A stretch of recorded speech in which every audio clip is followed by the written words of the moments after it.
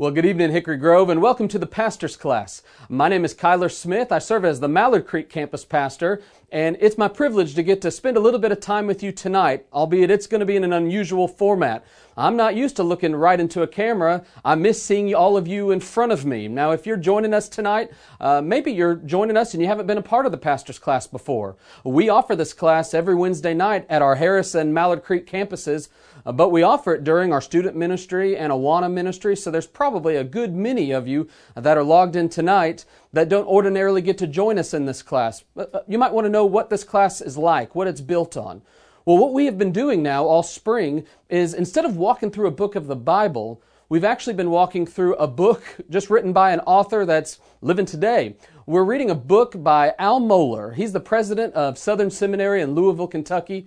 He wrote a book on the Apostles' Creed named just that, the Apostles' Creed.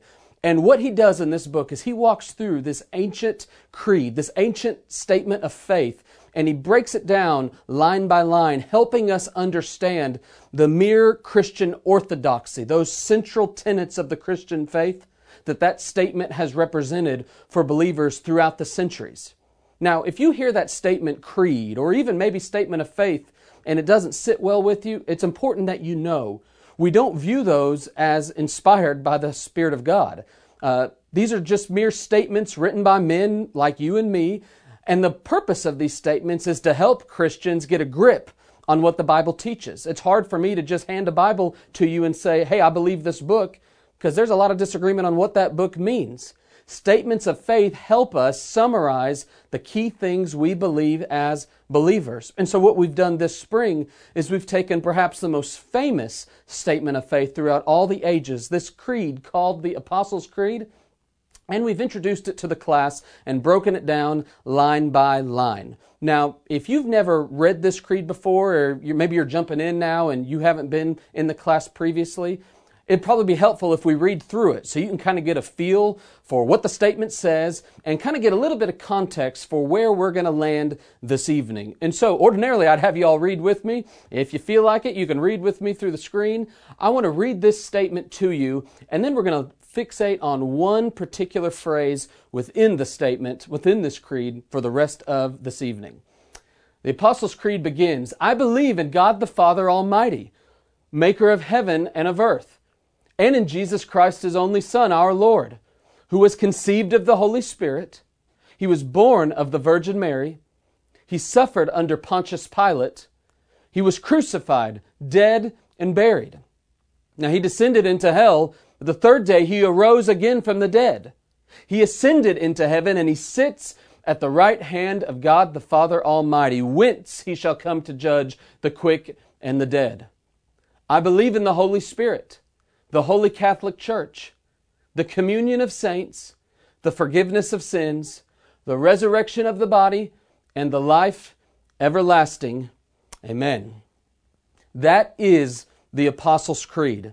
And what we're going to do tonight is we're going to look at just one phrase. We're actually 11 weeks into this. And so if you haven't been with us before and you want to get caught up, we actually offer audio. It's like a podcast on our website, audio clips of all of the messages we've been delivering all spring long. So you can go to hickorygrove.org and you can go listen to the previous 10 weeks of material. But tonight, we're going to fast forward to that phrase near the end of the creed, I believe in the Holy Spirit.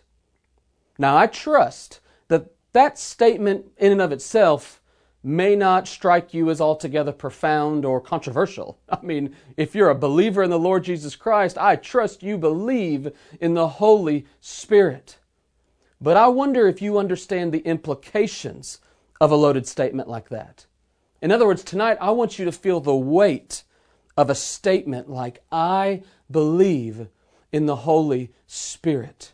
And what I'd like to do tonight is I'd like to present this doctrine of the Holy Spirit, this simple teaching about this third member of the Trinity of the Godhead.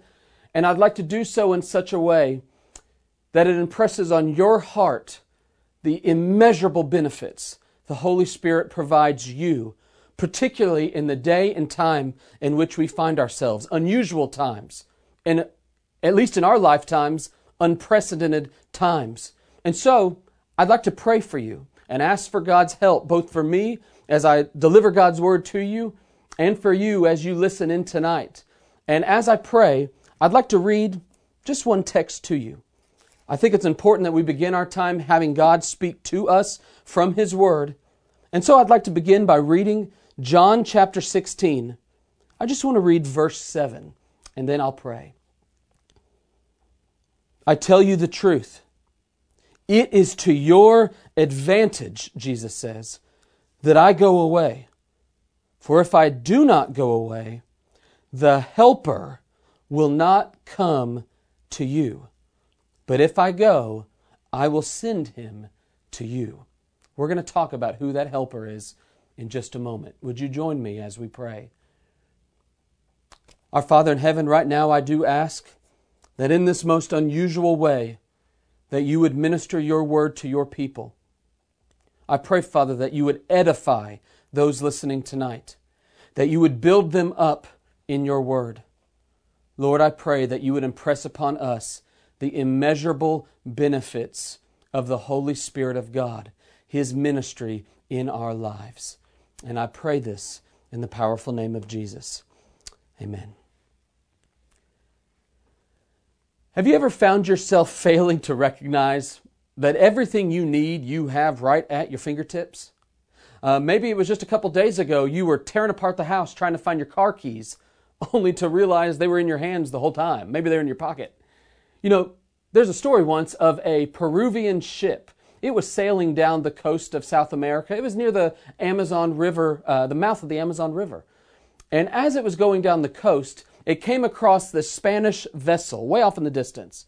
And they saw that it was stationary. It seemed to have some folks on it. And as they approached, they noticed that these sailors, they seemed like they were in distress. They were all laid out. They were very evidently thirsty. It was a dehydrated bunch on this boat. And so as they approached, they cried out to the Spanish vessel if they needed any help. And one of the Spanish sailors cried back out to the Peruvian vessel, "Water! We need water. We're languishing here. We desperately need water."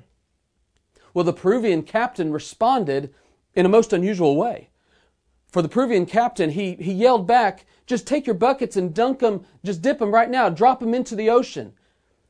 Well, those Spanish sailors, they didn't understand because they knew they're in the ocean and you can't just drink that salt water. It would do you no good. And so they cried back, "No, we need fresh water. This is what we need."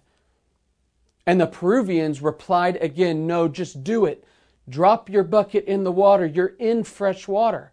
Well, the Spanish, they didn't understand why the Peruvians were saying this until they realized that they had anchored in the mouth of the mighty Amazon River, an immense river filled with fresh water spilling out into the ocean. You see, these Spanish sailors, they were surrounded with fresh water, and they didn't even know it. It's a parable for how you and I, particularly as believers, often act, often believe. We have this sense often that we have a great need that cannot be met unless we somehow, some way make it happen ourselves. Maybe that's why you're logged in tonight. Maybe you've tuned in because right now you feel like you're spiritually dehydrated. The news, the current events that we find ourselves in, maybe they have you in such a state where you just feel like you've got to cry out for something. You need some fresh water, as it were, and you're not finding it. Maybe you go so far as to say you feel like you're spiritually languishing. You just feel like your life with the Lord is drying up. You're wondering what tomorrow holds. You're wondering if your faith will stay. And if that's you, I want to encourage you in a way that only the Word can, to hear with ears of faith. Hear, I pray, dear brothers and sisters, that all you need, you already have. For God has granted you an immeasurable gift by giving you and I the Holy Spirit of God. Now that's something we intellectually, as believers, assent to, but it's very difficult to grab onto by faith.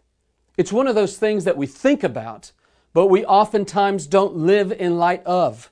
And so tonight, as we walk through this doctrine, as it were, of the Holy Spirit, I pray that it will be an encouragement to you.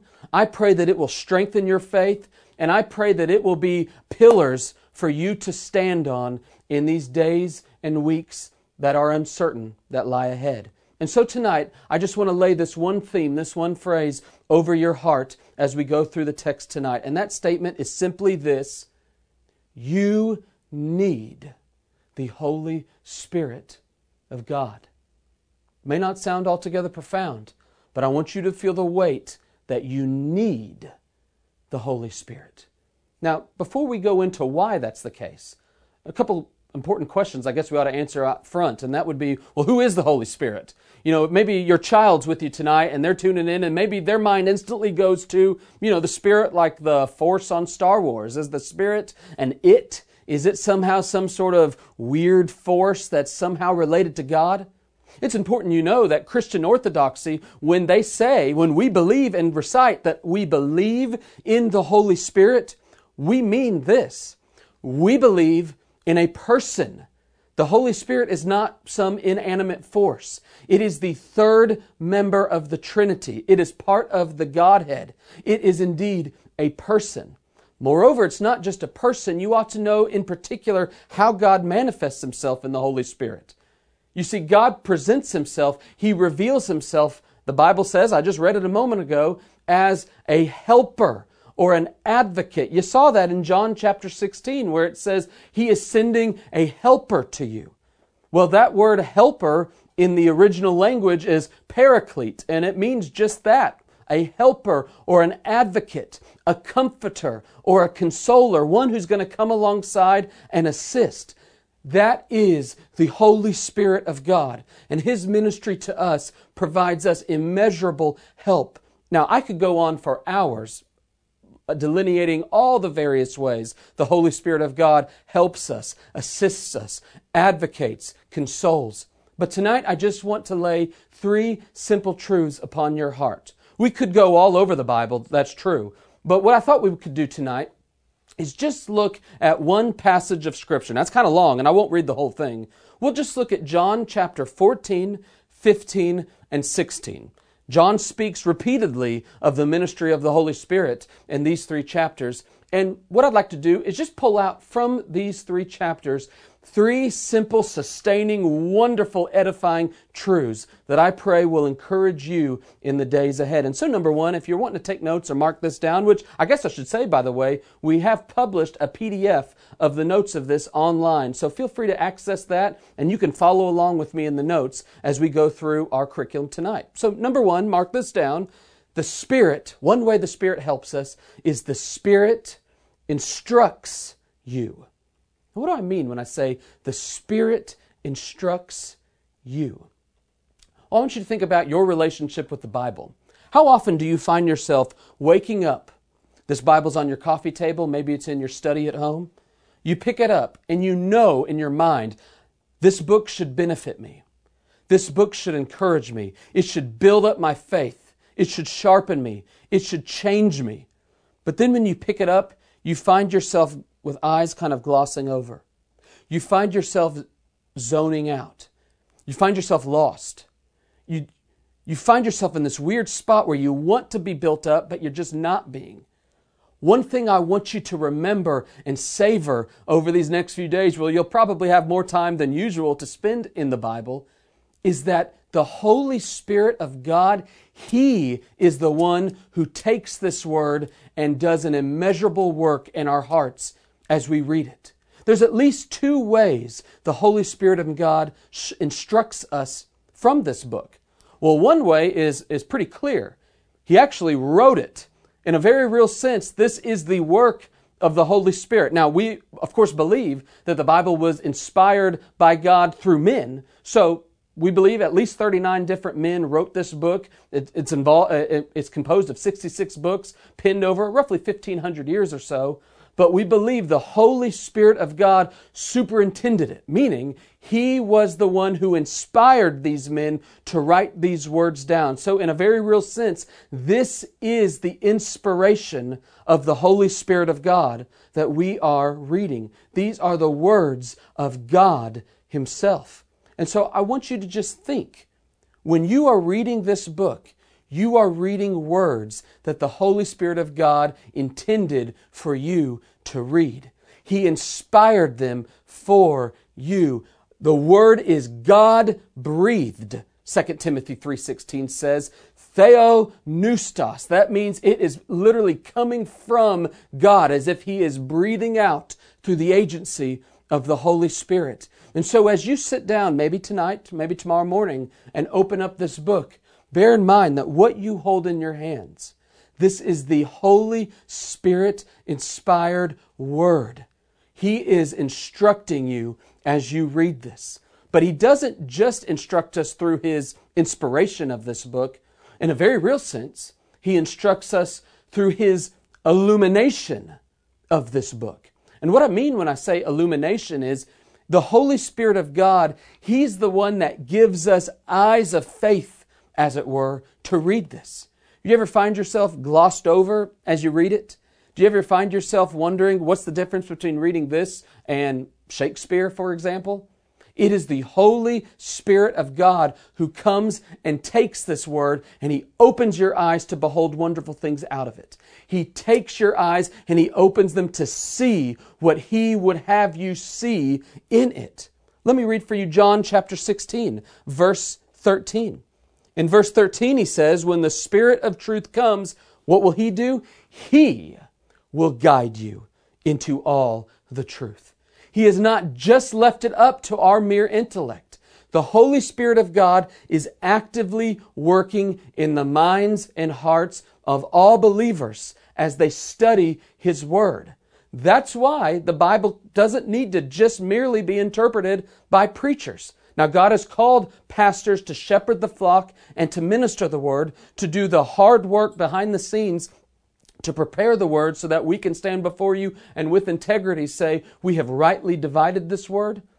But He has also granted His Holy Spirit to all people who have repented of their sin and trusted in the Lord Jesus Christ. And if you are in Christ, you have the Holy Spirit of God within you that is illuminating the Bible for you as you read it. And so, let's just take this back home. As you read the Bible, I want to plead with you that you would listen to the Spirit as you read. Now, I don't mean that in a crazy sense. Here's what I mean. As you read the Bible, take it seriously. Don't move through it quickly. Slow down and read it. The Bible says, meditate on it.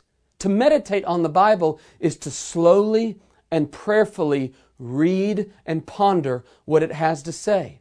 One of the best ways to meditate on the Bible is to memorize it. You're going to have some more time on your hands, I trust, so take some time maybe this week and sit down and take a passage in the whatever you read that morning and memorize it. Slowly digest it and watch the Holy Spirit of God do an unusual work in your heart as you labor to memorize and meditate and listen to God as He is inspired through the Holy Spirit, His words to you. That's number one. The Holy Spirit instructs you. A second truth I want to lay upon your heart tonight is this. Number two, the Spirit sanctifies you. Look, if you will, in John chapter 16. I'd like to direct your attention to verses 7 through 11. Nevertheless, I tell you the truth. It is to your advantage that I go away. For if I do not go away, the Helper will not come to you. But if I go, I'll send Him to you. And when He comes, He will convict the world concerning sin and righteousness and judgment. Concerning sin, because they do not believe in Me. And concerning righteousness, because I go to the Father and you will see Me no longer. Concerning judgment, because the ruler of the world is judged. The Spirit of God sanctifies you. That word sanctify, it's an unusual word. It means to set apart. And really what we mean when we use that word is the Holy Spirit makes you more like Christ. He makes you hate your sin more. He makes you love Christ Jesus more. In other words, He makes you grow in holiness, grow in grace. Now, how does He do that? He does it in at least a couple ways. Perhaps one of the most significant ways the Holy Spirit of God sanctifies you and me, and this is a wonderful work of the Spirit, is He does this by convicting us of our sin. Oftentimes when I sit down and counsel children or students, their parents are in the room and they are often wondering, I just don't know if my child is ready for baptism. How do I know their profession of faith is real? How do I know? They can tell me the gospel. They know more about the Bible than maybe I do, oftentimes parents will say. But how do I know it's real? Well, I have concluded that one critical question you really need to ask both of your own soul and the soul of your children is this question. It's not merely do they understand the gospel. Of course, that's a prerequisite. You got to know the gospel itself. You got to believe that Jesus is who He says He is. But I think a good diagnostic question to ask to discern whether or not somebody is genuinely indwelt with the Holy Spirit of God is, are they convicted by their sin? Now, the reason that's such an important question to ask is one of the biggest differences between a believer and an unbeliever is not one is good and one is bad. Heaven forbid, that's not the case at all. We're all sinners. We all are desperately in need of the grace of God. The biggest difference between a believer and an unbeliever is, biblically speaking, a person with the Spirit of God within them, when they sin, they are convicted of their sin. In other words, it goes beyond just knowing right from wrong. Of course, unbelievers believe they know right from wrong in a variety of ways, of course.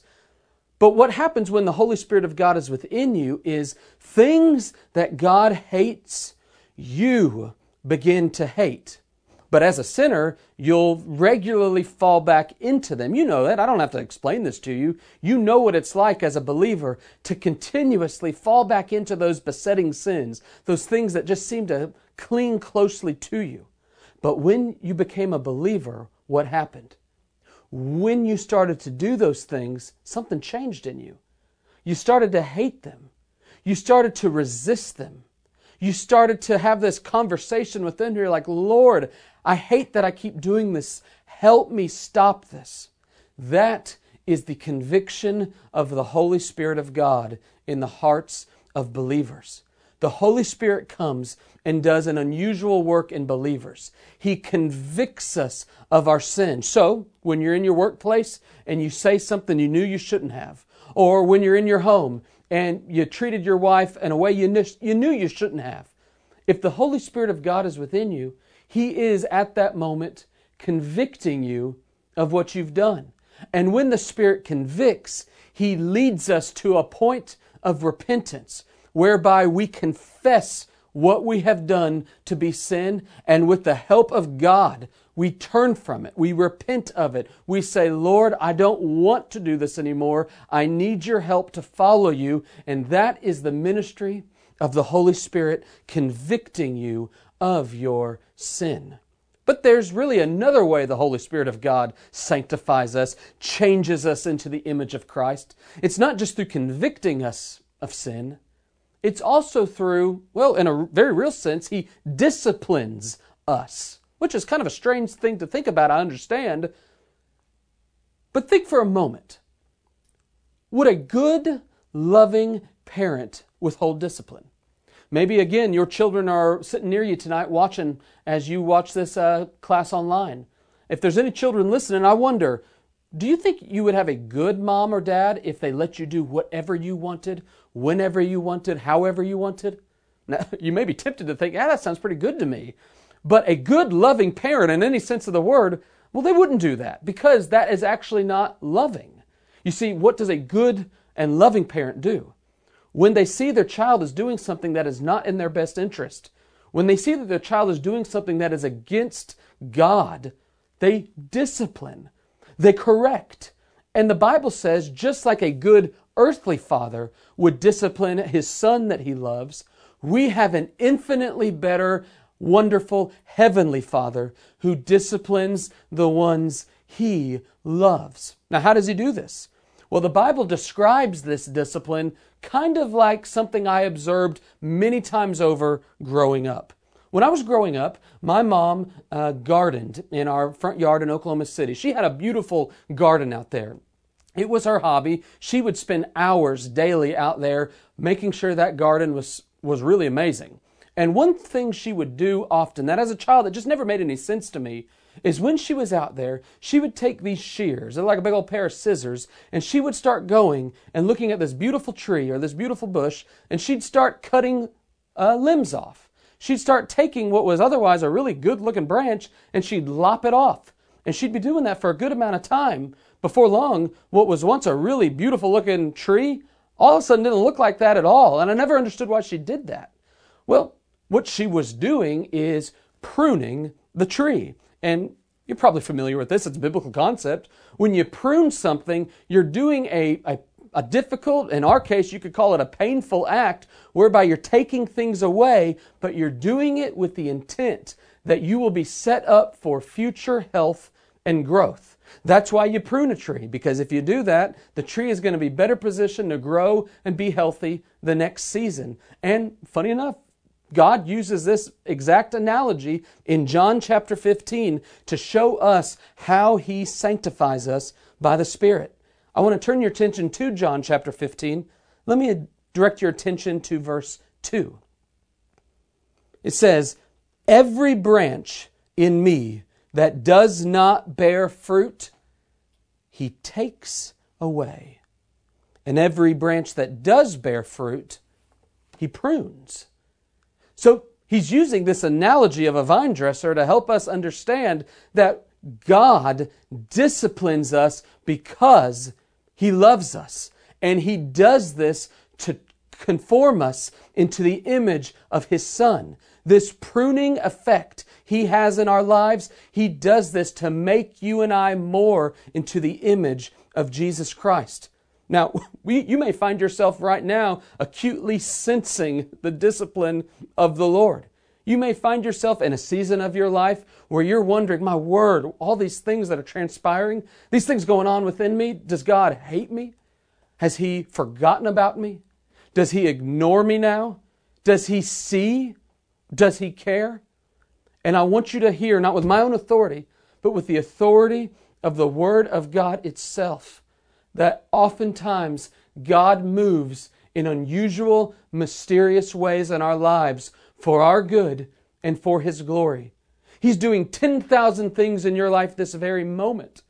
You may only be aware of a few of them, but you must know that when He moves, as He always does, He is doing it for your good. And so, those painful pruning effects you may be feeling even this moment, you can trust, you can rest with full assurance that this is a good God who is sanctifying you this very moment by the Spirit.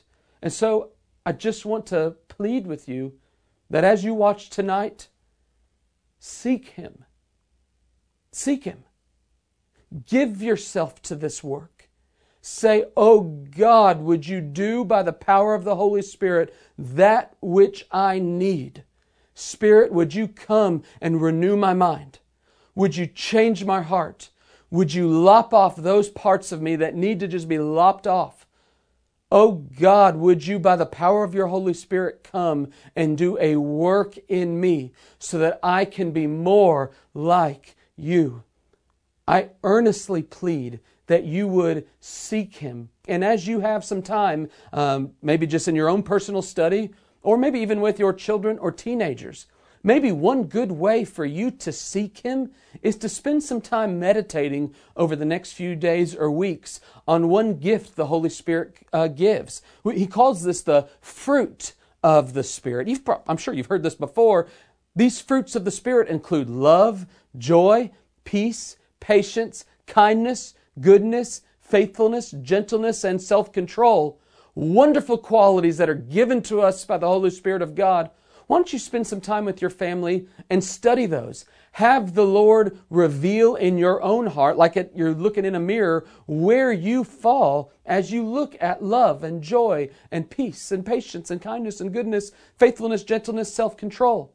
Go to Galatians chapter 5, look at verses 22 and 23 and so, and you'll find these fruits of the Spirit and say, Lord, I earnestly want to be a man or a woman of love, of joy, of peace and patience and kindness and goodness and so on. Would you do this work in me? I plead that you would give yourself to the Word of God, inspired by the Holy Spirit of God, so that you would find His sanctifying work being done in you. That's number 2.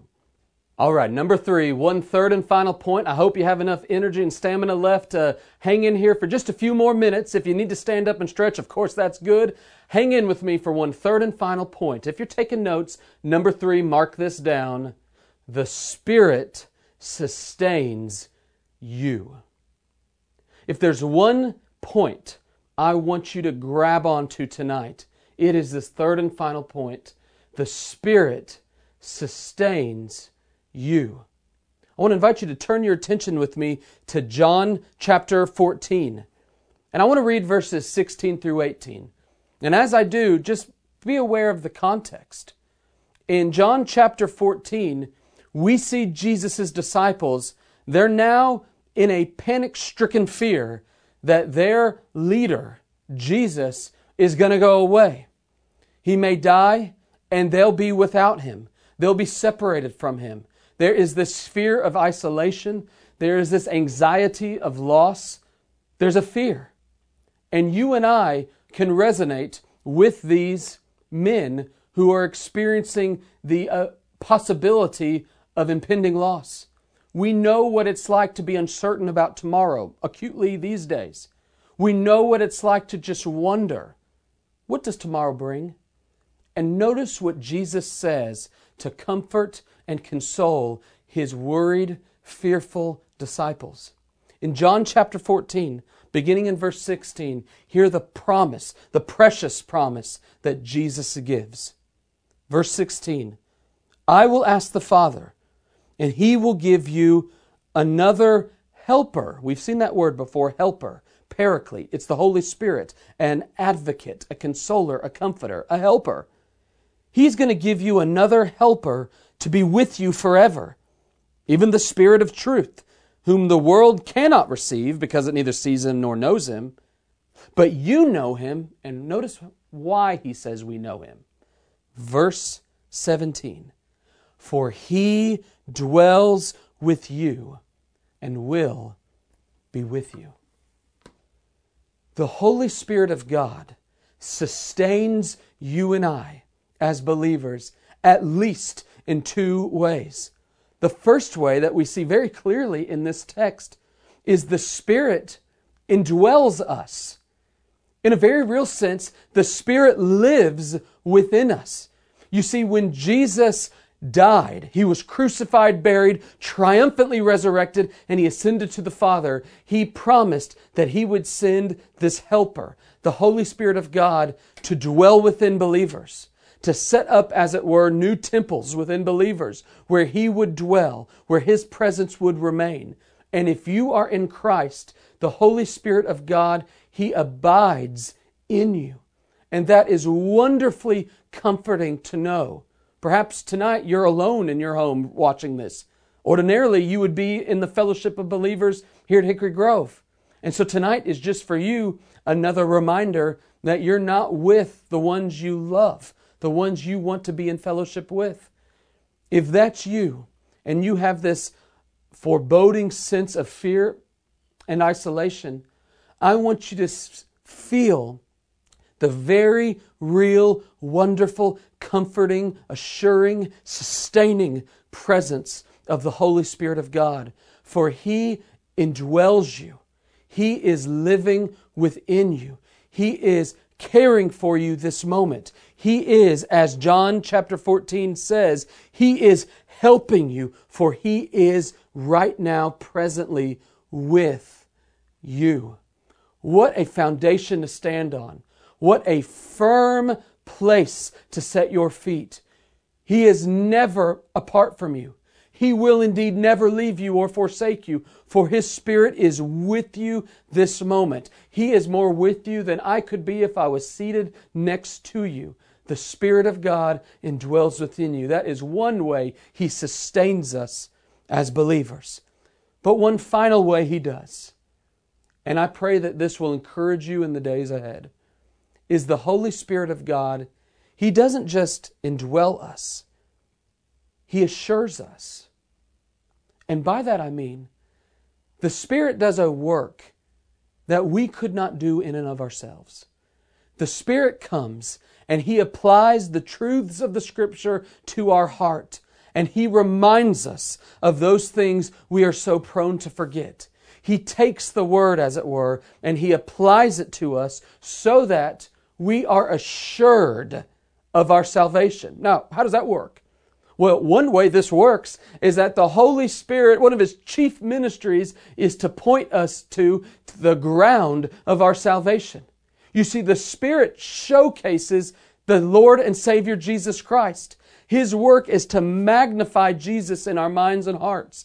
And He does this by continually drawing our minds and hearts back to Christ, the only hope of our salvation. And so, take great hope in the fact that the Holy Spirit of God is assuring you this moment by reminding you that you are not saved by what you do. You are not saved by how you act. You are simply saved by grace alone, through faith alone, in Jesus Christ alone. That means you look to Jesus and you believe He is who He says He is. You believe that He is the eternal Son of God, perfect in every way. You believe that He was unjustly killed. He was crucified on a Roman cross, and in so doing, He received the full payment and punishment for sin. He absorbed the wrath of God that was due us as rebel sinners. He took it and He completely paid for it. And the reason we know He paid for it is He did not stay dead and buried. He triumphantly and miraculously was resurrected from the dead. And upon so doing, He declared to all the world, and it is echoed through the ages, that the curse of sin is broken. We are no longer standing guilty under the weight of our sin. The shackles have been broken off. Jesus reigns, and He will reign forevermore. And He will save you and make you co-heirs with Him if you simply turn from your sin and believe. Now, that's the gospel. You know that to be true. But the truth of the matter is we forget it often. And that is the ministry of the Holy Spirit, applying it to us again and again and again, assuring us that the gospel is true. It is worth you throwing yourself upon daily. Brothers and sisters, take heart. The Holy Spirit of God assures you, and He will sustain you by comforting you in the days ahead. Now, there's many other things we could say about the Holy Spirit. Time won't permit us in this medium tonight. But I want to close by just giving you a little peek behind the curtain of my own heart. These have been uncertain times, and as I prayerfully meditated on tonight's message in the study of my own home, there was a song that continuously came into my mind and heart. Again and again, I found myself singing that old Christian hymn that you know and could probably sing with me. I'll spare you. I won't sing it to you on this medium. But you know that song, Great is Thy Faithfulness, written in 1923 by a guy named Thomas Chisholm. And these words of this hymn, I want them to just kind of rest on you as I pray and conclude our session tonight. Great is Thy faithfulness. Great is Thy faithfulness. Morning by morning new mercies I see. All I have needed, Thy hands hath provided. Great is Thy faithfulness, Lord, unto me.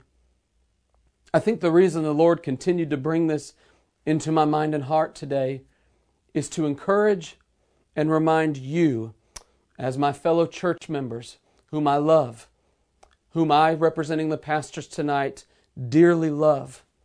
We want you to rest assured that though we are not able to gather physically tonight, we are still the body of Christ.